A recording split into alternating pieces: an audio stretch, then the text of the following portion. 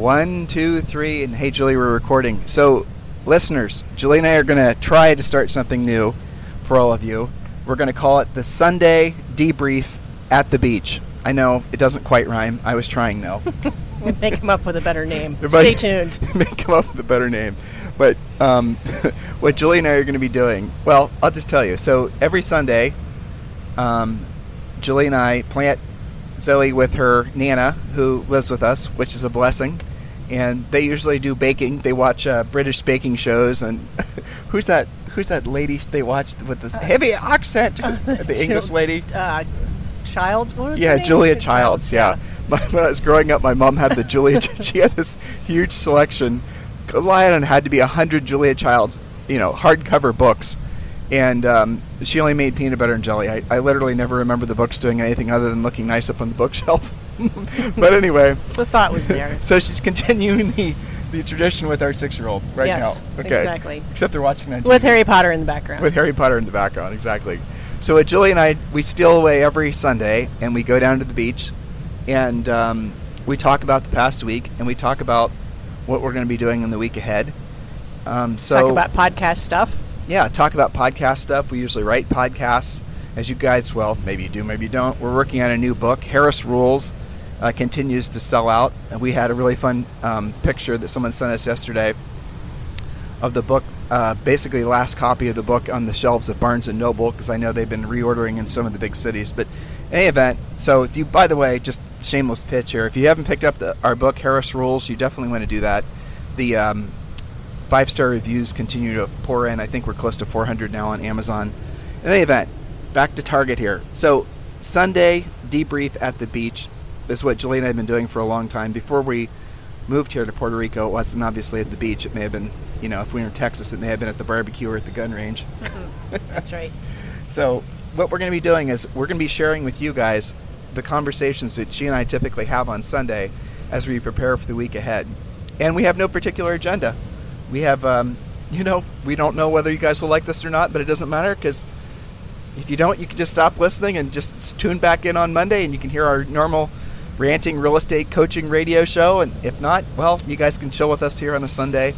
And, so the thing that Julie and I were just talking about prior to me hitting the record button was what's it like to live in Puerto Rico. Because Puerto Rico is far, far more, it's the extremes in the good and the bad way is the best way I can explain it. And it's difficult to try to explain to somebody who's not actually moved to what in essence is a foreign country. Yes, Puerto Rico is technically part of the United States, but it's not really. And we're going to be talking a little bit about that today.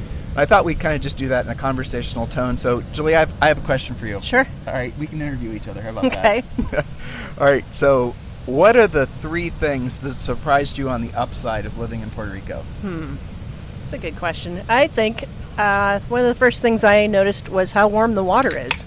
It's really awesome to be able to swim. I mean, here we are in February, and you don't have to wear a wetsuit, and the waves aren't generally trying to kill you.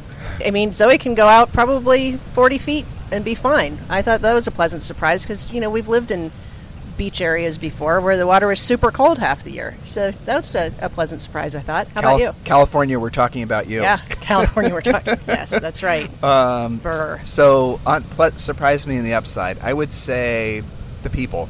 Yeah. So, of all the places we've lived, and Julie and I have been married for, we've been married for 29 years this year. I know. You know how shocking that is? I mean, to think about that. I mean, I met you. We've been married longer than some of our listeners have been alive. I know. That's kind of. But I met you when odd. I met Julie basically when she was 15, and started dating her when she was 16. And now you guys can do some. Well, actually, I'm not going to make the math easy on you, but let's say they can figure it out. Let's say that I'm going to be turning 40 for the 10th time this year. Very soon, by the way. So. Surprised me on the upside. I definitely say the people. Of all the places we've lived, the only place I can remember where the people were of this nature was Texas. I would agree with that. Yeah. People are generally very happy, and no matter where you are, it seems. You could be in the city, you can be on the beach. Generally jovial types and extremely helpful with things like speaking Spanglish. which is a requirement here, by the way. Yep. I would say I'm kind of surprised at how almost exactly 50-50 it feels. It feels like a half foreign country. You speak Spanish half the time. Even navigation switches back and forth between kilometers and miles. It does. It's interesting, but I think that has made it easier for us to transition. That it wasn't, full immersion. Yeah, you'll be driving down the street, and then you'll see a sign in English, and then not even 5 minutes later, you'll see a sign in Spanish, and then you'll see a sign that's in English and Spanish. It's like... even when people are talking, if you overhear conversations on the beach, it's especially, we might have teenagers in the beach cots next to us, and they literally will speak Spanish for like 3 minutes, and then switch to English for a sentence, and switch back, and they all understand each other perfectly. And their English, by the way, is absolutely perfect. You don't even hear an accent. So, by the way, if you guys hear noise in the background, that is literally the ocean. So and no, we can't mute it. That's the Atlantic Ocean. Right? Too bad. We weren't kidding when we were calling this Sunday debrief at the beach. So, Julie, next, yes. Remember we're coming up with 3 things. If this topic gets boring, we can always change. Right? Yeah. There's no agenda. Another thing that surprised you on the upside. Surprised me on the upside. Well, for me, it's more personal stuff like Zoe's school and our gym that we work out at every morning. When we moved here, we were breaking up with Orange Theory involuntarily because there's one here, but it's too far for us to do every day or really any day. And we were pleasantly surprised, and now I think we're working out harder, and we have a lot of friends at the gym. So for me, it's more in the day-to-day creature comfort transitional types of things. It was all here, is what you're saying. Yeah. Yeah. You have to work harder for certain things, like groceries, for example. We were just talking about everybody has their own little grocery hack to get the best produce and things of that nature, but that just adds to the adventure. Yeah, if you guys have only traveled to the Caribbean and stayed in resorts, which is pretty much what our experiences were limited to prior to living here, you don't understand that when you're on an island, anything that they bring in is a little bit of a scarcity item, and anything they bring in is going to be fairly expensive. So if it's not a native, product, it's going to be something that's going to be usually 20% more than what you're used to paying back in the States. And that can go with all the way down to an orange, Well, so like bananas are cheap, but grapes are expensive because the grapes come from California. Right. So but they come from, I noticed that some of them come Mexico from Central America, Yeah. But they're traveling a long way to get here. Yeah, that's the other thing that's kind of interesting about products in general. There's all kinds of products you've never heard of before because they don't come from the mainland. Some of them are coming from Europe and all kinds of weird, strange beverages that I've never heard of before from like Italy and whatnot. Yeah. So I'll tell you the other thing, and we're kind of saying the same thing, but on the upside, it is so shockingly easy to make friends here. Now, by here, Julie and I settled in an area called Dorado, Puerto Rico, which you guys can check out.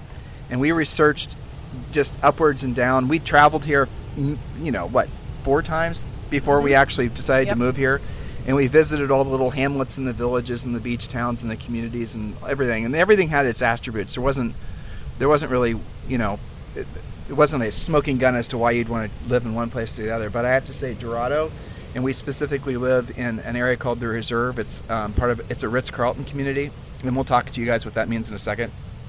But this is probably one of the nicest places that we've ever been on the ever in the face of the earth. I mean, in all of our travels. Yeah, and Julie and I used to travel extensively. We call it PZ, pre-Zoe. The PZ era. The PZ era, which remember we've been married for almost 30 years, so she and I used to do a lot of traveling, and we'd go to Europe, we'd go just everywhere. And we, generally speaking, when we travel, we spoil ourselves, and every place we've been, I guess maybe some places in France or some places in Italy would be similar, but really overall, Lake Como, there were some cool places there, but nothing's as nice as this. I would say sometimes it reminds me of parts of California, parts of driving around reminds me of Hawaii, combination of things, but it's really its unique own flavor because of the Spanish aspect, I think, and it does have some European influence, like downtown San Juan is pretty amazing. It's a really interesting mixture of things, I think. Downtown San Juan was built essentially when the Spanish basically were running the island, and as a result of that, you see... The architecture is super cool. It's just gorgeous. It's better than what you see in the pictures. A lot of you guys have been on cruises and stopped in San Juan and sort of walked around And if you are headed this way, make sure you think about visiting us in Dorado. So Ritz-Carlton, this Ritz-Carlton community, so if some of you listening know better than I, you can feel free to correct me, but from what I understand, there's 6 of these, 6 Ritz-Carlton reserve communities in the world, and what these essentially are, they're basically massive estates, and the history of this place is pretty phenomenal as far as, Julie can talk about that in a second. But in essence, what these are is they're reserves that are set aside for individual communities, and we live in one of those communities here in Puerto Rico, and they're also centered by it. The center of the community is a big resort, and by resort, I mean pretty much the nicest places you've ever seen before. I feel like I'm bragging, and that's not my intent. What I'm trying to do is motivate you guys to come visit us. Well, and I mean, what do we do for a living, right? It's a real estate podcast, and I think just surely from a lifestyle, different ways you can live, it should be interesting to a lot of our listeners, the different types of neighborhoods, and we had a little ranch in Texas with cows and chickens. We've lived in condos. We've lived in the beach in Laguna Beach.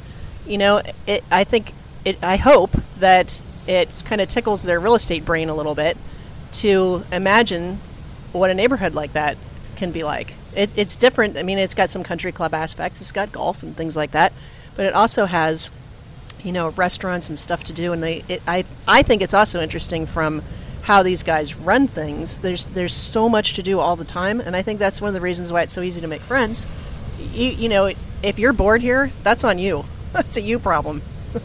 For sure. So yeah. I just think it's interesting from that aspect. Just for example, there's some ex-NFL football players that live here. Yep. There's obviously a lot of executives that live here. There's a lot of entrepreneurs, just entrepreneurs Very wall to wall. entrepreneurial. Very entrepreneurial. And they live down here. And I'm not going to, I don't think we should spend time talking about the tax incentives that Puerto Rico offers, but you should definitely explore it. If you're a business owner, if you can essentially be mobile, if your business is internet-based, if you can be a consultant, you will be shocked when you read about, in a good way, about what Puerto Rico has to offer as far as tax incentives. So you want to Google Puerto Rico, what would be Act 20 in Puerto Rico, Act 22, yeah. And then also Puerto Rico Act 60. Yes. So just research those on your own. I don't want to talk about taxes and all that while Julie and I are chilling at the beach. Oh, and just for the record, those cans you hear us open, we're not beers. Those were Diet Cokes. Yes. So. All right, so this is a good opportunity to pivot and talk about things that were, we said surprises on the upside, so let's call this next question surprises on the downside. Okay, I've got one. Uh-oh. OMG driving here. What is up with that? I joke with my school mom friends all the time about this. Something happens when people are on the road here. And there are driving moves that I didn't even know existed, and we watch Formula One every weekend. Too. Like turning left in front of somebody? Yep. How is that? It's just shocking. I don't even know. And not very many traffic lights, just crazy interchanges of 5 different lanes coming you at the same time, all merging at a half roundabout. Like, who thought that one up? So they don't pay it. It's insane. We're not exaggerating when we tell you this, okay? So just remember we told you. And they don't pay attention to, they sort of pay attention to traffic lights. They definitely don't see traffic signs. By they, I mean anyone with a Puerto Rican driver's license. Yes. And including Julie and I, because we're Puerto Rican residents. And yes, we're learning to drive. We're learning some of those moves. We're learning some of we're learning to goodness. be more.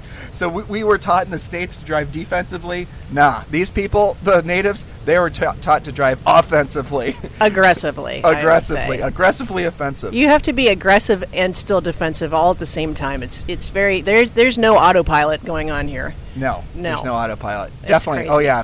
We have friends that brought their Teslas down, and basically their Teslas, we see them in the parking lot in the corners rocking back and forth from so much can't handle stress. it. Because the Teslas are so used to, they're designed to, if you put them on autopilot, to read predictable paint on the road, and None their of that algorithms. Their algorithms have, monitored people driving all over the world. And traffic lights, which don't really exist. Right. And so you drop a Tesla with its little sort of snobby, I know how to drive better than you mindset in Puerto Rico, and I'm telling you, the thing needs to go on Prozac inside a week.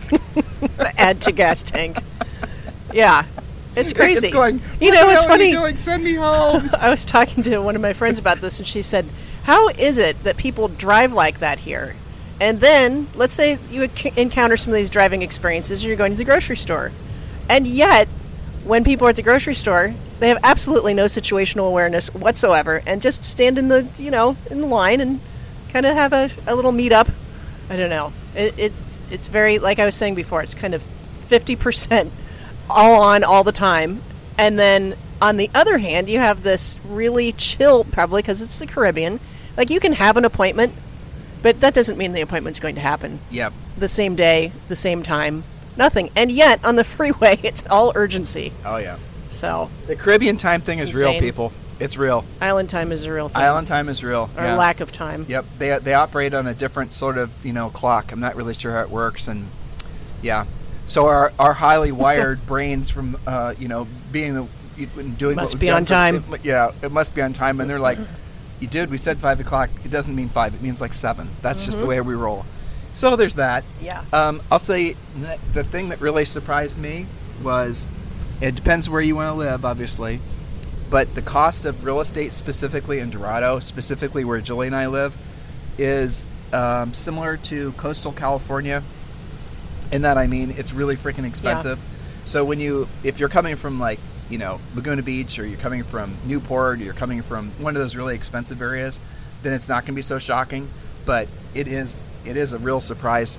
Where this community where Julie and I live, if you want to buy a house that's livable, that you're not going to immediately have to put all kinds of money into, it's realistically at least $1.5 million. If you can find it, which you can't. There's no MLS here, so most of the things basically go pocket listed. In essence, whatever they call it. They don't call it pocket listing, but there's no implied buyer's agent's commission. So you're really, you're on your own. You have to basically you have to be able to figure out who the most dominant listing agents are, and then do your own research. And then really you can find a ton just from talking to people. Yeah. And that's how we did it. We found our place, wasn't on the market, was owned by a family that had owned it since it was original, 30 years ago. It was in exceptional condition. They had upgraded the bathrooms and the kitchens, and it's, for us, we felt like we got lucky getting it, and it still cost us near $2 million. But it's twice as much as what we sold our house for. Well, not quite, but basically twice as much as we've sold our little ranch for in Texas. And so here we are. I'll say, depending on where you want to live, and if you're going to live in Puerto Rico, you're going to want to live in probably Palmas del Mar, or you're going to want to live. I mean, there's Condado is good if you like vertical living and buildings and whatnot. But depends on how urban you feel, right, and what your situation is. Right. Remember, and as far as drive times, to get to San Juan, it takes us a half hour, maybe 40 minutes. To get to the airport, it takes us a half hour. To get to the other side of the island, you guys heard those earthquakes that happened. The communities that were most adversely affected were 2 hours away in the southern part of the island. But there it is. It's 2 hours to drive from where we are, the north part of the island, down to the south part of the island, and you can go to it's not a big island, is what I'm trying to tell you. And there is ocean everywhere, pretty much. There is ocean everywhere. But like here in Dorado, in the Ritz-Carlton Reserve area, your average sale price is going to be within 12 months. And this is just because of a whole variety of reasons that are not necessarily tied to the United States. I would say probably over $3 million. There's houses that are selling privately here for over $10 million. Some of them are selling for over $20 million. There's beachfront, they call them villas, but we'd call them condos, that are selling privately for 15, 20 million. And a lot of these places people have purchased for like the original, people are making a lot of money in real estate down here is the moral of the story.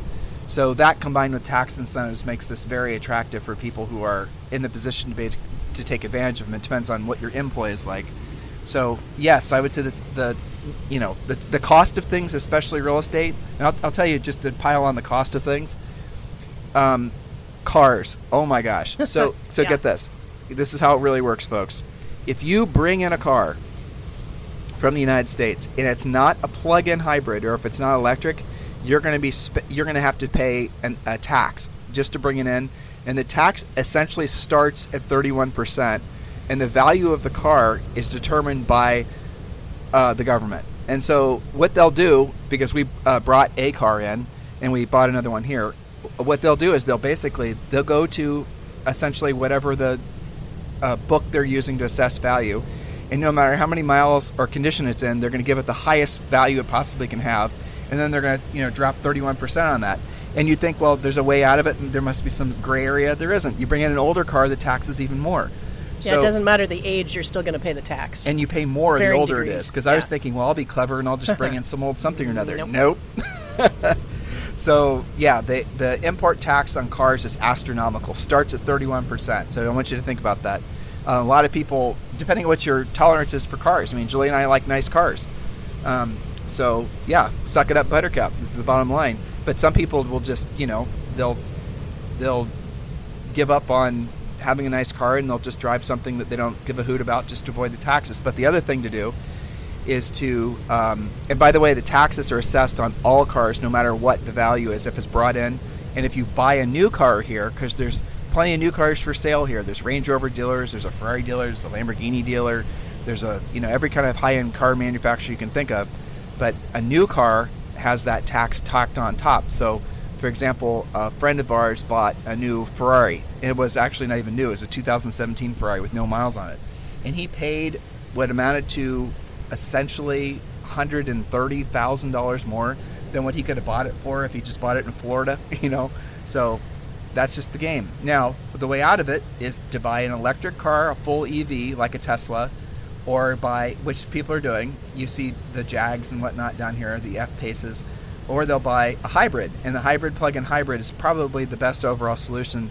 And being a car nerd, I can tell you there's a lot of car manufacturers that are coming out with hybrids over the next 24 months. And I imagine you're going to see those everywhere in Puerto Rico. So, Julie, another surprise. Well, and yet, what about property tax? Almost non-existent. So you pay it on the cars, but not on the houses. So there's another example of, how does that make sense? Sometimes here, sometimes not, depending on what you're talking about. You don't pay it that way. So other surprising things, gosh, I don't know. We've gone through the major list. I would say, the amount of private school education, pretty much everybody goes to a private school and the quality's good. The doctors here are super educated. So let's hover there, because those are two things that both surprised me on the upside too. So our daughter goes to this private school, and Julie, why don't you talk about it? So I always laugh because their slogan is educating future global leaders. And I just imagine these little kids going past that billboard on the way to school thinking, okay, there's no pressure there, is there? But they're serious about it, educating future global leaders. And so she has a very rigorous schedule and is in Spanish for 3 hours a day, every day. She's tested. She has Spanish dictation we have to practice. We probably have close to an hour of homework every night. She's in kindergarten. God help us, in first grade. I don't know. One of my friends has a 7th grader that's in calculus? I don't know. So, but, the teachers are excellent. They're very tuned in. Mandatory teacher meetings all the time. She's taking judo. She's taking ceramics. She has a nature class. And then all the normal stuff, math and science and all the rest. Oh, here's an interesting thing that I think many of us probably would have benefited from as kids. Maybe some of our listeners had this experience. I don't know. It'd be interesting. Email us. So they have, it's either 3 or 4 performances every single year. So 1 performance per quarter. Every single kid in the entire school is involved in one way or the other. They're either designing the set, or they're acting, or they're singing, or they're dancing, or all of the above. And so I asked somebody about that, and they said, well, the philosophy is for kids to develop confidence and be able to present in front of a crowd without freaking out, to be able to speak in front of a crowd, to perform, whatever their thing may be. And they actually circulate them. So if you painted the set last quarter, you don't get to just keep doing that. You're going to be singing or dancing or performing, and you will be getting over it. So I think that's, a good thing. Well, this school is, people here in Dorado, because there's so many people moving here. By a lot, I mean just a lot. All the time. And the fear is the school's not going to have room for kids because, it probably won't. We had our little girl, all this that Julie just described to you. Zoe's 6. She's in kindergarten, okay? So she's having all those experiences in kindergarten. But the school, so there's the same brand of school. It's called TASIS, right? It stands for the American School in Switzerland. And so there's one of these in Dorado. There's one of these in New York City, right? Mm-hmm. Switzerland. There's a new one being built in Portugal. and I can't remember where the other one is. I think there's 4 of them. Wasn't there one in altogether. France? Maybe that's what it is. I always have to look that up. Yeah. The one in Switzerland totally looks like the Harry Potter castle. Yeah. And that's a boarding school. This is not a boarding school. But, I think the other thing that's going to be good for her is she's knowing kids from all over the world. One of her little friends is from Thailand. Of course, she's got lots of Puerto Rican little friends. But she's, let's see, somebody's from Germany, and it's interesting because those kids are having to have English tutors and Spanish tutors. One of them's from Finland. It's just an interesting variety of people.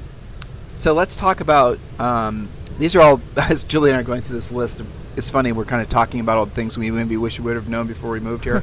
Yeah. But it might just be the juxtaposition of it's maybe kind of interesting. So doctors here. So far, the schools the private schools especially are excellent. The people, for the most part, really are exceptionally good people, nice people. It's difficult to explain this unless you've ever lived where Julie and I lived. So we were originally from Columbus, Ohio. And in Columbus, Ohio, everyone sort of had they were a little bit aloof and not overtly friendly, and they're the niceties and things like that, the Midwestern thing. People aren't too demonstrative in the Midwest. But one of the things that was always a glue that kept people together was the really crappy winters. Yeah. And when you grew up in a place where the winter could be so bad that you'd need your neighbor to help you, which was not unusual in Columbus, you'd have to look out for your elderly neighbors. You'd have to you'd really have to be on the lookout. The nature of growing up in a community like that, where people are innately mindful of their neighbors just for the sake of not just coexistence and being neighborly, but for the sake of survival, that creates something really special in the culture. And I feel that here too, because this island has been devastated. The Maria, the hurricane, and then this place definitely very tight knit. Our 2 Facebook pages that we use, so tight knit. When the earthquake happened, and we were like, all right, what's going on with the power? As long as you had those Facebook pages, you were tied in. People knew exactly what was going on. She's talking about there's 2 private Facebook pages. One's called Dorado Damas, and the other's called Dorado Caballeros, right? And so the Damas site is pretty much where all the ladies go. And if you're a man, don't even try to get in; they won't let you in.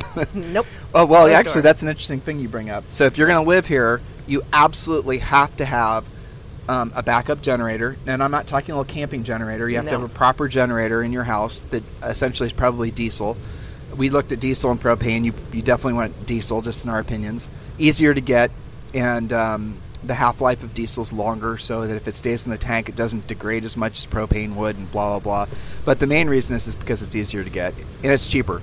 Number 2, you want to have some sort of, we call it cisterns, because Julie and I are from the Midwest, but they call them water storage tanks here. And so we have a water storage tank. It's 600 gallons. If, we were stupid and the water was out, we'd have maybe a week's worth of water. And you're saying, well, what are you talking about? How can the water be out? Well, they don't have big, in-the-air water storage tanks like they have, water towers was what they're called, that you have in most of the United States. So here, the water is all pumped. And the water's pumped through, obviously, pipes. And those, water pumps are powered by electricity, right? So if your electricity goes out, it doesn't take too long for your water to stop pumping. So electricity's out, you're maybe half hour before you've got no water in your pipes. And that's the way the whole island works. And so the smart move is to have your own backup water supply in case. And also, just nerding out on this, because Julie and I just went through this process, you definitely want to have a solar-powered hot water tank. The same reason, because if you ever were out electricity, like the longest we've been out, electricity sometimes, when it goes out, it's out for an average of 7 minutes. And if you have a backup diesel generator, you don't even know the electricity's out, because the generator kicks in, and the second the electricity goes off in the grid, you just don't know it's out. Yesterday or the day before, I was in our office in our house, and I heard the generator kick on, and I was like, I didn't even know the electricity was off. It was perfect. So what happens is, if you don't have backup electricity, you need to have backup water, but a hot water tank. So what we now have is a solar hot water tank. Never heard of it until we moved here. It's pretty slick. Goes on the roof. It's essentially, just as it sounds, solar heats the hot water. Hot water then basically is free. And that's something else you want to seriously consider if you live here. So what did we talk about? We talked about backup electricity through Jenny. We talked about backup water.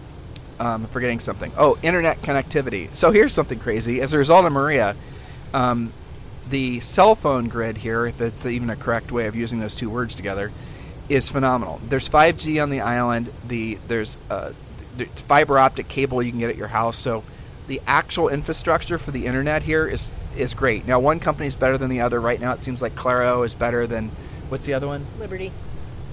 Yeah, so we use Liberty, and we're going to switch to Claro. But Claro doesn't go down if the electricity's out. So if your internet connection goes out during an electrical brownout, let's call it, even if you have a backup generator, your routers might work, but you're not getting any internet, if that makes sense. So we're going to definitely do the Claro thing. And I'm not trying to freak all of you guys out, but these are things I wish we would have known prior to moving here, because it's one of those, like, that would have been nice to know. Well, we had no idea it was an earthquake zone. That was kind of lack of research hilarious on our part. That was absolutely shocking at 6:30 in the morning. What's it been, about a month ago now? Yeah. Yeah. That was hilarious. It's crazy. yeah. And that was for real. Right? 200 earthquakes? Yeah. I mean, they're happening all the time. I it's part of my normal weather trolling that I look at. Right now they're all 3.5, so you don't really notice them.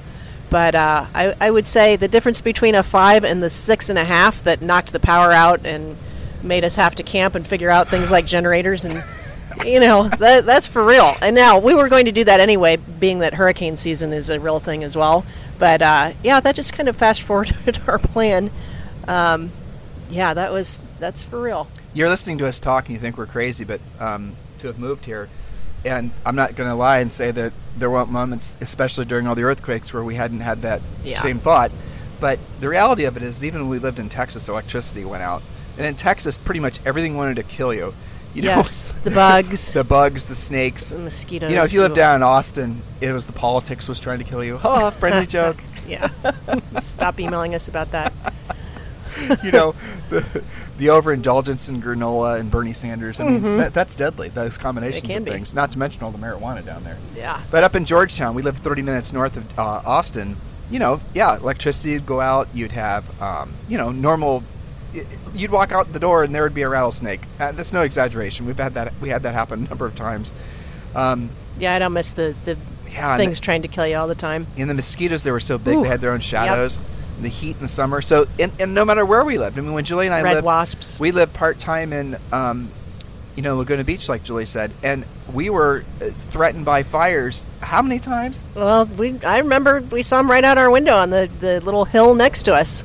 And then, you remember we came home when we were also living in Vegas, and we drove home to Laguna, and we were driving, there were fires right next to us on the freeway, and then when we got home, there was like 1/8 of an inch of ash all over everything because, houses in California are not sealed up all that well. It's not like you have screens and gaskets.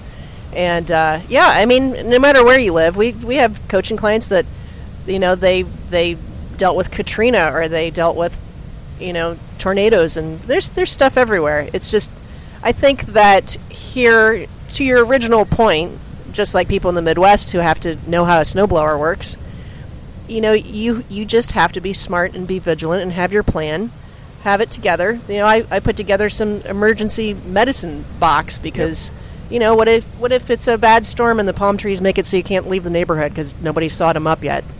I think it's just being smart. It's not freaking out. It's not being zombie apocalypse. It's just being a grown human that wants to take care of your family.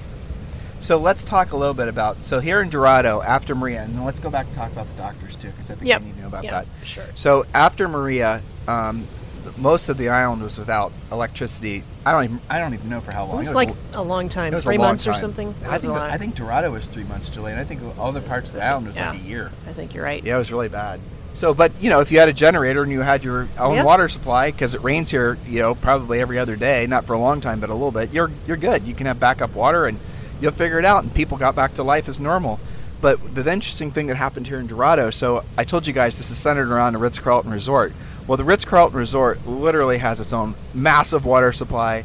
It has this, it's called, I don't even know what they call it. There's this inner workings of the resort. We've driven our cart through there to see it.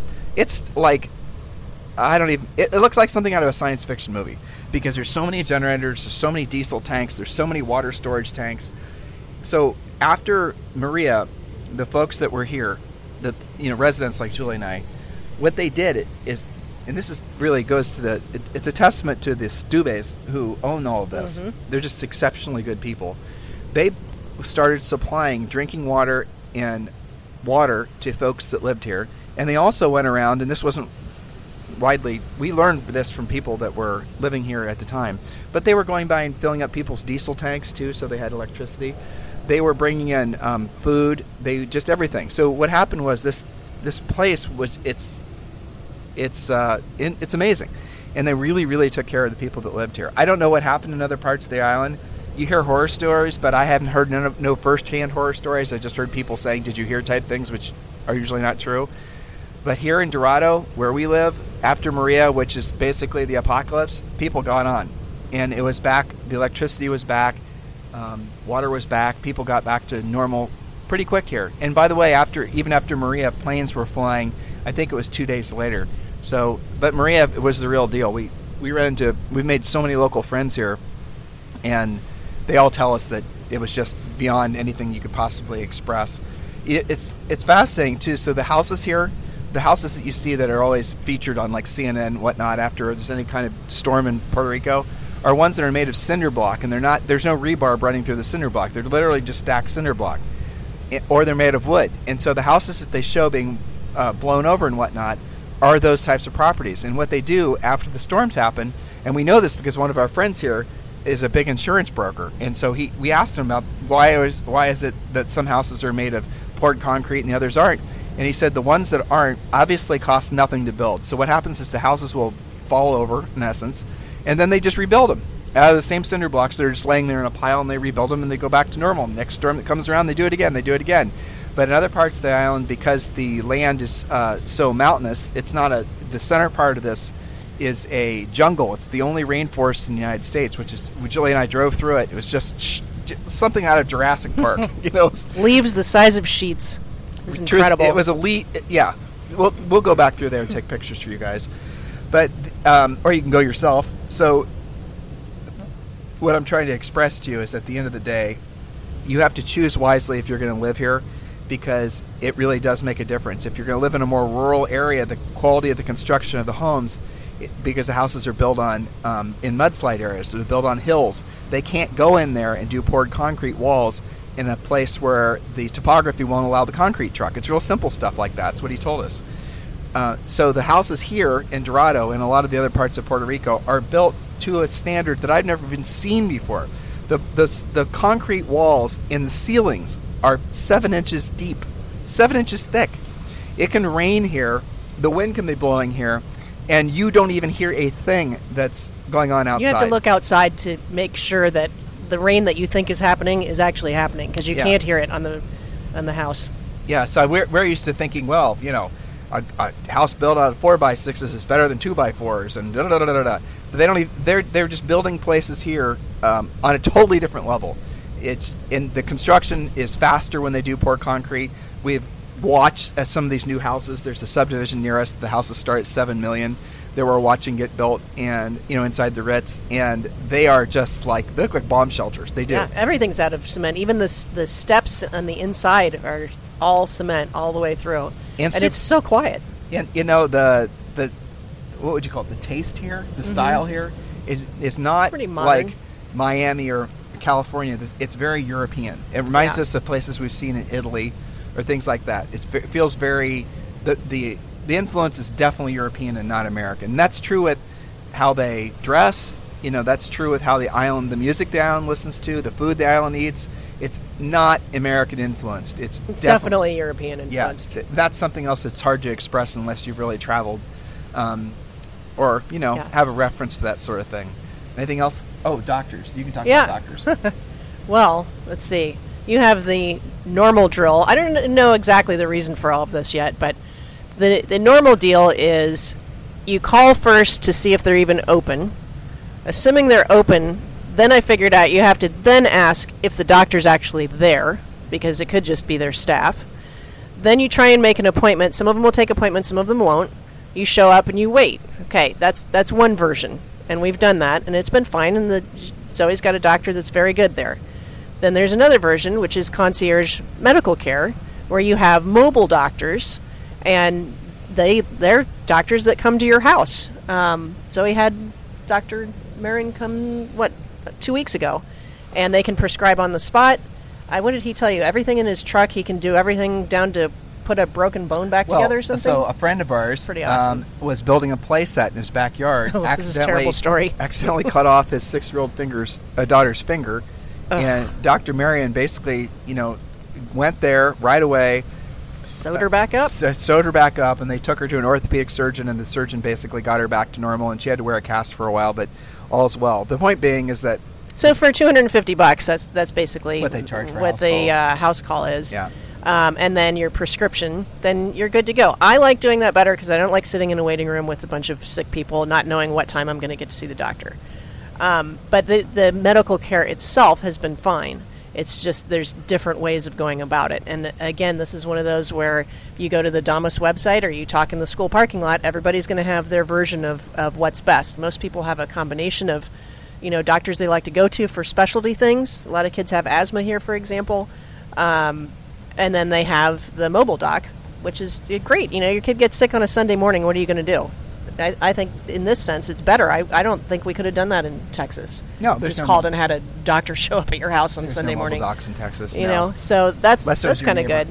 Yeah. Yeah. Well, exactly. So the doctors here are almost always come from really good schools in the mainland, and they're listen to me, mainland here, I said in the United States. I'm sounding like a local, and they're almost always board certified. So the preference on or the focus on education here. Starts when the Puerto Ricans are young and they go to these really nice schools. And here's something that's very fascinating. Almost all the Puerto Ricans that we've run into that you have to ask if they're Puerto Rican usually because their English is just so perfect. And it's because a lot of them go, when they're in high school, they will actually go to boarding schools in the East Coast of the United States or in Europe. And so they have these you cannot hear an accent, and then you hear them talking in German and French and Spanish, and then you're like, oh yeah, I'm just a dumb American who only knows how to speak English. Right. You feel like an ignoramus. But that's it. So the doctors here are just really good. I'm sure there's some turds in the punch bowl, but for the most part they're really good. They're really great doctors. Very don't judge a book by its cover is something else I'll tell you, is that the exteriors of the buildings here, when you're outside of the reserve where we live or some of these other areas, they don't look that nice, but then as soon as you walk in, it's almost a joke for Julie and I. We were taking our clothes to a dry cleaner yesterday, and it was just a normal dry cleaner, but the outside of the building looked like something you'd see from Homeland with Carrie walking down the street, looking for a sniper. A lot of them are still beat from hurricanes, and they just haven't been put back together. And then you walk in, and it's like this enchanted little, it was beautiful. Yeah, and even the gas station. I used to be afraid to go in there for like 2 or 3 weeks when we moved here and here. And then, I ran out of gas, so I had to go in, suck it up, Buttercup, and you go in, and it's like this nice, decked out, there's a deli, a gourmet section, nice there's wine. a wine section. Like, who knew? You'd never know that from outside. Yes. Julie drives we got her a new Range Rover when we moved down here. And the guy in the gas station said, we're out of premium. You want to come back later today? Because he didn't want to see Julie put cheap gas in her Range Rover, but... Anyway, I told him it was okay. I could eat junk food that day. but yeah, a lot of things are like that they just, the facades are a little shocking to get used to, and then you go in and everything's fine and nice. And it's also random. One building next to it will be totally rehabbed and somebody's invested in it, and then the one next to it will just be kind of a shell. So that's the nature of having the island beat by hurricanes now and then, I suppose. There is a lot of when you drive. Julie and I have made a point of not just hauling up here too long because this place is like a parallel universe. It's so nice, and we do make a point of driving out of the Ritz on a regular basis, usually once or twice a week, not just out of Dorado, and we go exploring. And there are places in Puerto Rico which are really run down, and by run down, they're barrios. They look like slums. A lot of them are just little villages and hamlets that are you just pass through one to the other. And then you get out and you start walking around and you start talking to people. We just did this 2 weeks ago. We went to this little town that's nearby, and Julie's getting pretty efficient at Spanish. pretty fluent. She's taking lessons, and I'm picking it up from Julie. Fortunately, I'm going to have my Ask Julie translator. I'm going to ask Zoe. But, she's ahead of me. But yeah, there's just these three old ladies that we. Oh yeah, we obviously were looking lost. We couldn't find the government office we were looking for. They were just, and they were just like so nice, like having three little Puerto Rican grandmas take care of you and point you the right direction. And I understood about half of what they were saying. Just super nice people, you know. There's I mean, you still, of course, you have to keep your wits about you. Any environment, you're going to have to be smart about, but. The default is to be helpful, not to like ignore you and set you off on your own to fend for yourself. The default is, you know, help. It's like a Puerto Rican Midwestern attitude in a way. So I think that's really nice. You know, it's definitely a mixture of experiences, that's for sure. So I have a question for you. Mm-hmm. If now that we've been here for 7 months, where I think we've got pretty much everything figured out. There'll be new challenges That's tomorrow. what we thought till the earthquake hit, but Yeah. I think on the other side of that, I'd feel better about it.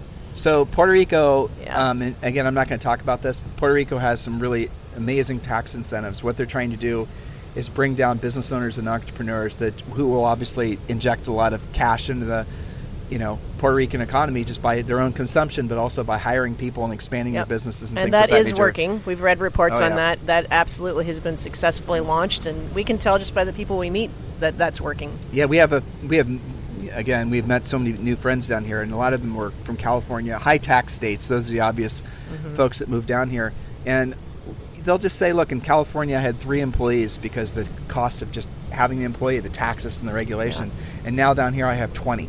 And it's amazing. And so whoever it was originally, and we should research this, but came up with the concept of these acts is kind of genius.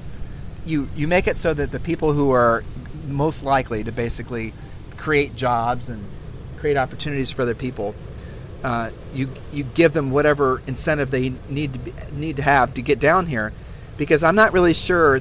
When we see people move down here, now we can kind of tell the people that have been here for a while versus not. You run into people that are new to the island, and they have the same, I suppose, deer in the headlights look we did 7 months ago. So we try to help them, and maybe this podcast that we're doing right now will do just that. But you got to not mess around with trying to incorporate yourself into the island. You can't try to make it like the East Coast or New York. And there's a kind of a funny joke that what happens to a lot of times is you'll have the men will want to move down here more than their wives will, because the wives would be coming from maybe the East Coast and they're used to their SoulCycle and Starbucks is the joke.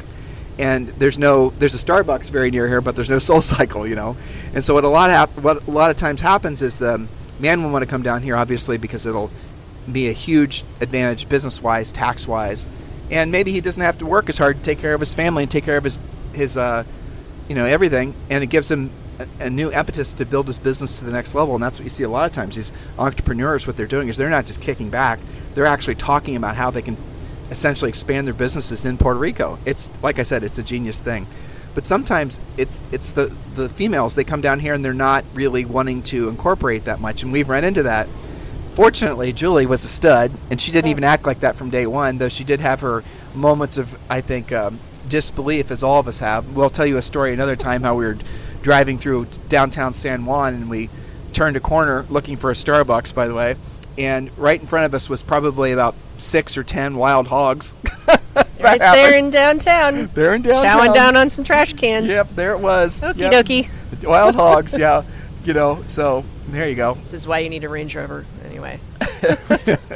But so if you're not ready to accept a different pace of life, if you're not willing to learn Spanish, if you're not really willing to accept the fact that even though this is part of the United States and Puerto Ricans are Americans, they don't really see themselves that way. Not all of them. The older ones do, but the younger ones, they definitely see themselves as Puerto Ricans first. You don't see any American flags here. Have you seen an American flag? Have you seen one? I don't think so. It's Yeah. certainly not like Texas, but... No, but nothing's like Texas. Yeah, well, but so, Tim, what you're talking about, I think it's something that resonates with me that I heard. I think I don't know who originally said this. It's a great little quote to remember. I heard it on a Joel Osteen podcast or something. And he said, if you struggle with things like what you describe, it's not like where I'm coming from. I don't have my SoulCycle. I don't have this. I don't have that. He said, you just have to remember one thing, and that is to bloom where you are planted. Yep. And to embrace that. And, the Spanish thing, I think, is almost a tell. Like, if you're not at least trying to pick some stuff up, and you almost have to actively resist, considering that most of the street signs are in Spanish. And I think a lot of what I've picked up has just been like, you go to the grocery store and it's all in Spanish. Like, see fruits that I don't know what they are and I have to look it up. And if I'm at the deli and I have to order, some sandwich meat and cheese, I have to look up how to say 2 or 3 pounds of whatever I want. By not doing that, you're kind of getting in your own way, because it's not as hard as you think. I think the language is one thing, and I am very grateful that we can get away with Spanglish and that they're very forgiving with things like conjugating your verbs. But I think it's also like, driving around, getting out of your own neighborhood and going to school and doing school stuff and trying new things. So that's all I have to say about that. That's not to say that I haven't had my moments of, like, driving to school, there's packs of wild dogs occasionally, and there's chickens in the parking lot, and there are huge iguanas that are the size of a Volkswagen. Yep. Other than that, the iguanas here are just like something from Jurassic Park. Seriously, they're beautiful. Spikes and everything. The old ones are beautiful. They're different colors. Well, Julie said wild dogs. What they really are homeless dogs. After Maria, a lot of the dogs that were domesticated people's pets, they lost their homes. They're called Satos. They're called Satos, and there's a big. Julie and I are part of a charity that donates money to take care of these dogs. The Sato Project. And so these wild dogs, don't picture something crazy, because they're not like hyenas or something. Yeah, there's people's pets that basically got abandoned. You can kind of tell what breeds they are. But, even then, people are being very proactive. Like, this weekend is something called the Spay-a-thon, and it's in, like, 8 different cities.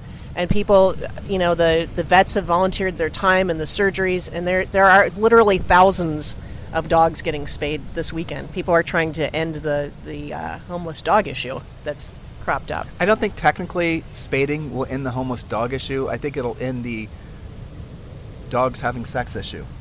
Well, they can still do that. They just don't make puppies, right? Oh, I don't know. You know what spaying is, Do you know right? anything about this? Moving on. So if anybody knows about that, Good Lord. well, keep it to yourself. We don't know. I digress. I don't think you digressed. I think I did. Yeah. I think That's that was okay. I think that was full digression. So for some reason we were sitting here, we're looking at the ocean and looking at little kids play on the beach. I'm thinking about Zoe. Mm-hmm. But there was a plane that just flew over in the distance over the ocean, and I was thinking about that's where and there's a cruise ship that's out there that we're looking at, and there's a big, what are those big ass birds called? Pelicans. Yeah, well, those things that size, those are still. I'm not sure where you're pointing. Yeah, I think those were Something big. Pterodactyls. Pterodactyls, yeah. But the planes, the direct air flights is out of the San Juan Airport is probably as good as it was in Austin. You could take direct flights to most of Europe. You could take direct flights to Texas. Obviously, Florida. There's a direct. It's an international airport. It's a real airport. There's a direct flight that goes from here to Columbus, Ohio. Can you imagine that? There's a direct. I mean, it's amazing. But there's like Julie and I are going to Europe for the first time since Zoe was born this July, and there's direct flights right from here to Germany. So if you think you have to be somehow, and this is our perception too, like if you live on an island, don't you get a little bit crazy because you're just on the island? I couldn't even, other than the fact that there's ocean around us, I don't really perceive we're at an island. I don't feel locked in at all. And it's kind of fascinating to think, like when Julie and I lived in Georgetown, we lived in Las Vegas for a while, we lived in Columbus, Ohio, we lived in Southern California. Well, I felt a little bit landlocked when we lived in Laguna Beach, just because, sure, you're 60 miles south of L.A., but boy, was that a chore to get in and out of. Yep, you had to 3 set aside hours. the whole day. Mm-hmm. You were bordered on one side, of course, by the ocean, and the other side by desert. And, I think you can get that sense of isolation anywhere if you don't work at expanding your environment. And we're only talking about from our perspective. We've got friends that, they helicopter in for the weekend, and then they helicopter to their yacht, then they take the yacht to a different Caribbean island. So, we still have plenty of expansion of our own mindsets as well. It's just, I think you have to actively do it. Should I tell them the story about the whale being born? Yeah, that's a good story. All right, we're going to end with this story. It's a good for example. We're going to end with this story. So we're sitting out at, what restaurant was it? What's Luis's called? Barlow Vento. Barlow Vento? Barlow Vento. We call it Luis's. It's Yeah. the guy that manages the place. So we're at Luis's, and we're sitting there looking at the ocean, and we're asking Luis, who's been here forever, asking him about whether he sees any, whales or whatnot. And Julie, you do know right now. There's what are the whales that are? I can't remember exactly which breed of whales, Humpbacks, but there aren't are. I think there's 3 or 4. The whales are going by, and then there's also giant sea turtles that are nesting. We've gotten warnings in our email. If you see giant sea turtles nesting on the beach, don't mess with them. Call the authorities so they can, make sure they get back in safely. But, back to your whale story. So Luis was telling us a story, and we don't know this guy, so this is, Anyway, the guy was, as Luis's story goes, remember we were asking him about whales, the guy was flying in on his private jet from someplace in the mainland, and he's flying over the Atlantic Ocean, and he was looking out his window, and he was relatively close to Puerto Rico, and he looks down the ocean, because remember, the Caribbean, the water here is just unbelievably beautiful. I wish you guys were here looking at it with us right now, because it just is so. For us, it's like heaven, really. It's stunning. Yeah, and so he looks out the window and he sees a mama whale giving birth to a baby whale. Yeah. So he then tells his pilot, because he wasn't flying it himself, what's the point of having your own private jet if you have to, fly it yourself? Good point. So he had the pilot fly back over, and then fly a little bit lower, not to the point where the whale would hear it or be scared or anything. And the guy was able to watch this whale being born. Isn't that amazing? I mean, those are the types of experiences I promise you don't have those in Columbus, Ohio. Because our friend Jean and Nicole, they live out east in Palmas, and they snorkel and they see manatee right there with them. You're thinking of Jean and his wife. Yeah. Yeah. Manatees, yeah. So all kinds of interesting things. These are the types of so if you guys like this podcast, I know it was an hour and it was just Julie and I going back and forth. We didn't really have an agenda. We were going to do more of these every Sunday, because we chill every Sunday anyway, and sitting with our Diet Cokes and looking at the ocean and being grateful. And I hope wherever you guys are in the world, you're experiencing something like this. So I guess if you were to ask me, the number one reason I moved down here is so I could have more moments like this with Julie and our family. That was really the main motivation for me. It wasn't money. It wasn't even lifestyle, though our lifestyle here is about 1,000 times better than it's ever been before. And our financial outlook, because the opportunities here.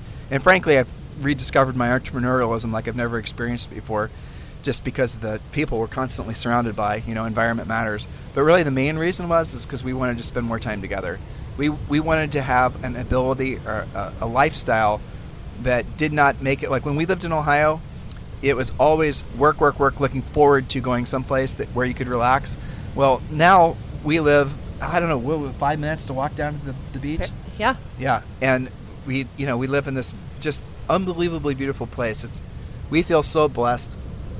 I don't want to use the word lucky, because it wasn't really lucky. Kind of, luck does factor into it. Grateful and blessed, and and really, all of you, many of you, have been attached to Julie and I pretty much our entire adult lives in one form or another, from selling real estate to writing books and speaking and all that. You guys, you're all part and parcel of helping us to get here, because you gave us the time of day and listened to what we had to say. Yeah. And so we really appreciate that. And thank you for that. So listen, we're going to continue this podcast series. Hopefully you guys like it. We're not going to make it any more formal. Hopefully you don't mind the noise in the background from the ocean. Have a fantastic day. This is Tim and Julie Harris signing off from Puerto Rico, Dorado Beach, Puerto Rico. This podcast is a part of the C-Suite Radio Network. For more top business podcasts, visit c-suiteradio.com.